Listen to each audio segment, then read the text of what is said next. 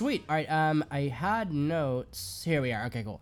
I guess this is, you've probably been asked this 1,000 times when you're doing these interviews, but how did how did Rome Hero Foxes come together? Who approached who when you guys were starting up the group and led you to the lineup you have today? It's it's always such a funny story to tell because it's really like weird how we got together. I think, or unique rather. It kind of stemmed from an old band that was started in junior high by me. I was about like 13 at the time, and I had some members like Emilio and my friend Matt, and those were like the two members that kind of transferred over to Rome Hero. I've known them since like I said, like junior high. Matt actually left the band about 2 years ago now. So now Emilio's kind of only the surviving member. But when Rome Hero was being started, I kind of just wanted to start a new band. I wanted to be going for a more specific genre and direction. So I put out a Facebook status, like anybody would, around this time period. And I was like, who wants to join a band that does this, and that, tours, like Yeah. the whole yards, everything. And I kind of just got hit up by everybody who wanted to be involved in it. Some of the members I knew, like personally, like our drummer Adrian. He is a drummer that I used to play with in my church band when I was playing for the youth group when I was like 14. So our chemistry was already like unbreakable from performing live together. So I added him on. Matt and Emilio just automatically transferred over from the old band to this new project. And then Michael, we added him in. He actually reached out to me as a mutual friend. Or something, like we met up, hung out, and discussed, what kind of music I wanted to make. And then we just became best friends ever since that. So he was kind of only the new member involved. But it's funny, actually, I met Matt and Emilio on Facebook as well, because it was the same thing with Split the Sky when I put out a status, and I was just like, I want to start a band, and I didn't really know them. They went to a different school, or at least Matthew did.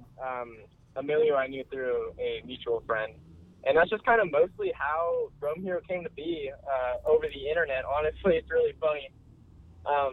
And then now we have a new addition, Andrew. And Andrew I also met over the internet. He lived in South Carolina. He recently just moved down here to join the band full time. But he was a mutual in this like Facebook shit posting group that I was in. And of course, when there's shit posting involved, there's some bonding happening and just throwing around a bunch of fucking crap on the internet. Yep. No, it's said. I know exactly what you're talking about too, so that's why I'm laughing. Well, that's great. That's awesome, and it sounds like it's cool what technology can do now with being able to bring people together for projects. Oh, definitely. Yeah. How would you say that? Because obviously you guys put out a new record very recently, 18 Summers. How would, given that you're the founding member of this thing, how would you say that you guys that the project has grown sonically and maybe songwriting wise for when you're falling backwards to 18 Summers? Because that's 2 years, and there's enough time in there that things can change. Obviously, you've had lineup changes and things like that, but I guess in your opinion, how would you say you guys have grown? In so many ways, honestly. It's really been, like, to me personally, overlooking everything, I've always seen, like, just immense potential in our band. It's just always been, like, we don't come from, like, a Seattle-type scene or, like, a punk scene, like one of those really organic, like, have to be there scenes. Mm-hmm. We're a bunch of goofy kids from the suburbs that listen to the music that came out of those scenes, and we wanted to recreate it and make it our own. So it was a lot of just stumbling over, trying to find the right resources and people to dig out that potential we've always had in our songwriting in our band. Obviously, we're in a different genre in our last release. For When You're Falling Backwards. Mm-hmm. Back then, it was when we were a lot more angsty as a band. And being the primary songwriter, that was the direction that I chose for us to go, because it was what I was listening to. I was listening to a lot like Birds, a lot of Harvard, a lot of Dance Gavin Dance from Indian Lakes, and Moving Mountains, and all these other bands, and it just kind of meshed all together in my style. That was what I found was the best at emulating and stuff. So When You're Falling Backwards is way more of an attempt to make something as sort of a tribute or recreation of what inspired me at the time listening. I mean, but with that being said, music is just when people make music, it's based off what they listen to. Yeah. Almost always. Yeah. And I just feel like this time we're really able to put a lot more of ourselves and our our grounded influences into it, rather than just what I was into. And the way that it happened too is kind of like weird in a way. I mean, we weren't like kicked out of the scene necessarily, but we kind of just exited it because we didn't really thrive in that scene at all. We're kind of faced with a lot of roadblocks and popularity contests and who screams enough and just all that childish crap. So we were just like, I want to make music that really like gets me somewhere that this scene or niche can't really like grab onto, you know. And with that, you have to like completely recreate your foundation. And then around that time too, after When You're Falling Backwards, we had Emilio and Matthew leave the band. Emilio's recently rejoined, but he left because he'd been in Norway for 3 years, and you know, when he moved back, he went right back to college, and it wasn't working out. And now he's back in Houston, and he's playing with us full time. So it's good to have him back in. But initially after that, it was left down to me, Michael, and Adrian. And then our contract with S Records that we were put onto by Kurt Travis was ending, and we were just kind of like, where do we go from here? Where do we want to resign? Do we want to like resubmit ourselves into the scene, or do we want to like, now that we lost 2 members and shit like that, do we really want to think harder about where we want to be as a band and where our goal is and where our intentions are lying in the music? So we just kind of started like listening to a lot of different music and music we already did listen to. A lot of this material on 18 Summers I actually wrote 5 years ago.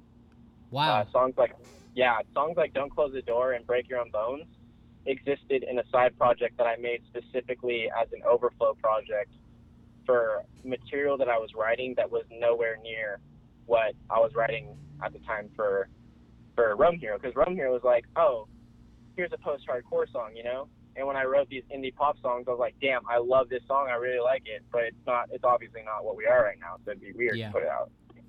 So then, this was just my chance to follow more through with those things that I set out for myself like 5 years ago. And those are honestly songs I felt I had to try less on. I think they were more honest to my dynamic and my writing technique and stuff like that. So it was really cool to revisit that style as a whole and kind of take what I did 5 years ago and run with it now, like reimagine some things and like take influence from newer stuff and older stuff, all these ideas and shit like that. I just finally got to bring them out, which really makes it way more of a personal record to me. Was there ever any hesitation in your mind when you were making that transition from more angsty, like the Dance Gavin Dance, a lot like Bird style, into the sound, the more indie sound that's on 18 Summers? Was there ever any hesitation or worry that you were gonna get like more hit back, or whatever the proper term for that is, that people were gonna look at the band differently and like maybe not in the best way? Like, I guess, what was going through your mind, and was there any fear about it, or were you just like, no, I'm all in? It was a little bit of both. I'd definitely be lying if I would say that there wasn't any, anxiety going into it, because we already made such a strong fan base, not just people who are fans of our music, but people who are really like indebted to our music, people who really take our words and our music and the atmosphere that we set forth in our sound then, and like it really helped them move them some places out of their lives and stuff. And it was just a big leap, kind of trying to think about ourselves, like not like think about what the fans want to hear and just give them that. It was more of like what we wanted ourselves to be, like a personal decision. on, you know, what we wanted to really sound like as a band. So, but for the most part, I mean, it could have been way worse. You know, we could have not like articulated on what we wanted to do enough, and it could have came out a different way. Yeah. And you know, of course, you can't help people who just like flat out won't like it or won't like it as the old stuff. But yeah, we really just stuck with it, and we were just really stubborn on it. Where we were just like, I don't want to mess with that anymore. You know, that's not us. Because we also wrote that material when we were all like 17 and shit like that, and there's just a lot of different. It came from a like not necessarily an immature place, but a naive place, and it wasn't as organic and true to ourselves as people. So I feel like this record's really like putting it out as we've grown up a lot more, just like, and that shows as how we've grown up as people through our music, you know. So at the end of the day, despite our anxiety, we knew that this, you know, it's just part of growing up like anything else is, and you just kind of have to move on with things. And I'm glad we did. The feedback's been amazing, honestly. We haven't had like nearly any criticism about things. You know, there's some people that are like, oh, I miss the old Rome Hero and shit like that. But then, you know, And there always will be. There's still a lot of material on this new record that kind of hints and calls back to some of the aggression that we used to have on our older stuff. Yeah, I was going to mention earlier when you said that you were influenced by Dance Gavin Dance, because it was pitched to me, you guys were pitched to me as an indie act, and then I heard there was a transition in one of the songs, and I'm just like, oh man, I definitely think they listened to that band, because it sounded very like Will Swan like, and that answered my question perfectly when you said that. I was like, oh, now it makes sense. Yeah, no, there's definitely a lot of trails that are still like from our old stuff, and you know, I'm still appreciative enough of like those influences to where I will let them into my music, because it just everything that we did on this record just came very naturally, and I think it's really cool that I was able to leave in some of my post-hardcore intentions and kind of reimagine them into a different, happier, more optimistic tone. So I'm really proud that I articulated on that, and that we did a good job kind of like making a middle ground. It's like the perfect stepping stone for our band. Like, it wasn't too experimental, it wasn't too like different. It was still like, oh, this is still Rome Hero Foxes. Like, this is a Rome Hero Foxes song, you know? We still have that identity, that source of identity. Yeah. Do you think that, well, let me ask you this. So when you see a lot of bands now that they were starting to like gain notoriety and attention when they were writing those songs at age 17 and 18, particularly within post-hardcore, particularly within indie and within those genres, are you a band that's adverse to playing and embracing older material, or is that something you would ever do down the line, or is it you really trying to break away from what you guys used to do? Like, it's just it's interesting to see the way that people react to their older stuff when it comes to a live performance. Yeah, I totally agree.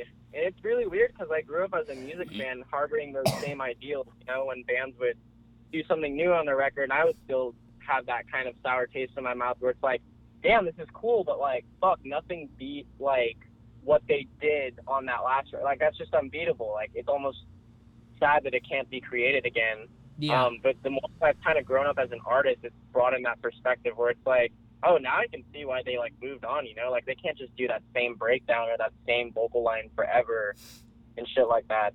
But I would definitely say we unfortunately are moving far away from that, and it's not necessarily just because we don't identify with the songs there. It's like mostly, like I said, it was literally like, how post-hardcore can we be?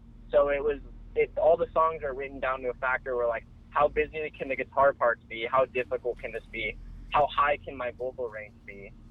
And now it's like catching up to me where I'm growing older and I'm writing softer material and stuff where it's just, I can't even perform those songs the same way I did. Yeah. Like, I can't ever see us playing the opening track for When You're Falling Backwards like ever again live. Like, that's literally, if you want to know where the top of my range is, like that note that I hit in the chorus is it. And like, I would have to go through a lot of trouble in coaching to get back to that point. So it's also just more of like, it's not healthy for the band to perform some of that material just because of how difficult it is for us. And we just have a lot more fun playing this material. You know, you have to take into account when a band puts out a record, they've already been listening to their own songs for 2 to 3 years prior to its release. So by the time the record's already out, everybody's kind of sick of some songs and shit like that. So we're just trying to move on. We're already trying to write new material and stuff, and it's way more bridging from the new ideas that we presented on this album, leaving behind some of the ones we brought in from the last record before it. So now we're kind of in the point where we're trying to make the move, the clean break away from that. But I mean, it's still all ideas just floating around my head. So I got to get with the guys soon after we're out of this fucking cycle, because it's just been so stressful. We haven't had time to even think about writing new material, obviously. But yeah, that's pretty much where I stand on that. For sure. We'll wrap this up with 2 final questions. This one is a question that I ask to preface it. I ask this to every artist that I interview. It's a super broad question, but off the top of your head, what does music mean to you? Oh man, so many things, honestly. It's just like, it's more than, I'm a huge critic on music, you know? I listen to music to really feel something, whether it is like casual joy or just like easy listening. Like, I like hearing new ideas when I listen to music, and my personal taste doesn't really harbor anything that's like, if I can find something else that's like it, like, I won't really listen to it. You know, like, there's a lot of bands in that Dance Gavin Dance team that kind of all sound the same to me, so it's hard for me to enjoy it, because it just bores me. I don't know. I like being excited with new music. I like hearing, like, well, okay, this band totally could have played it safe and did this, but like, they like created this entire monster. And but you know, that's just with me writing music and listening to it. But at the end of the day, it's something I can't explain. Like, sometimes I write a lot of material that it's like, I don't even know how it came from me. It's so overpowering. It's like, it's literally an extension of myself, that I can't even like really comprehend. Like, it's just kind of like you black out when you write these songs, and you just kind of become this alter ego of yourself, where you're like able to sing about things that you don't even want to talk about, and it just, you can't help it from coming out. It's like vomit, and I'm addicted to that. Vomiting in music, where I just kind of pour my heart out into things, because, you know, everybody's got their own way of dealing with things and coping with stuff, but I just kind of bottle it all up and wait for the you know, the next material, the next set of chords to match the lyrics and thoughts to. Last question is in regards to the new record. I'm trying to finish these episodes with, whenever I interview a musician, with music. If you had to pick a song from 18 Summers that is either a personal favorite, maybe best represents the tone of the album, what would it be and why? Damn. See, that's so hard, because like, we're a band where we're never okay with being like, we look at all the songs that we put on the track list, and we're like, is anybody going to get bored at any point during this album? If so, this song needs to be scrapped, you know? So all these 10 songs are songs that we fall in love with. And if you look at our discography before then, we have 2 EPs that kind of serve as giving up all the stuff that wasn't enough for the overall direction that you see on 18 Summers. Yeah. So when it comes to picking a favorite, it's like these 10 songs were like literally chosen out of 30 others, some that made it and some that didn't. But I would say that it comes down to between 2 songs that are very different from the rest of the record, that are kind of standout tracks to the band, at least in how we wrote them. It would be either San Junipero or the closing track, Good For You. Okay. I think those are both just like worlds in our own music that we have never touched before. Like, there's a lot of different like landscapes and stuff that were set forward that are just like, when we wrote the song as a demo, we just didn't picture it ending up as like one of its own thing as it did. So either of those 2 songs. I know San Junipero is more popular, so we'll probably go with that one. But if you're down to put in that, like, that I guess that deep cut, the last song, then that's cool too. I think a lot of people would like that song. Awesome. Sounds good, man. Well, that was it. I hope I got you out on time before the said you had something at 3 p.m., so I want to make sure you get to that. It was great talking to you, and I'll send this over when it's ready to go. Yeah, awesome, man. Thank you so much. I'm sorry I had a time crunch or anything. I mean, No, you're all good. Questions you want to imply? I got a good couple more minutes. Like I said, I could be a little late to this thing. No, But, you're all good, dude. I got everything, and this turned out really well, and I will it should be going up relatively soon, so I'll just send you the link, and we'll get it live from there. But yeah, dude, it was great. It was really great talking to you, and looking forward to seeing what comes from you guys in the future. Awesome. Thank you so much, Jared. Thank you for your time. No worries, man. Take care. All right, you too. Bye. See ya.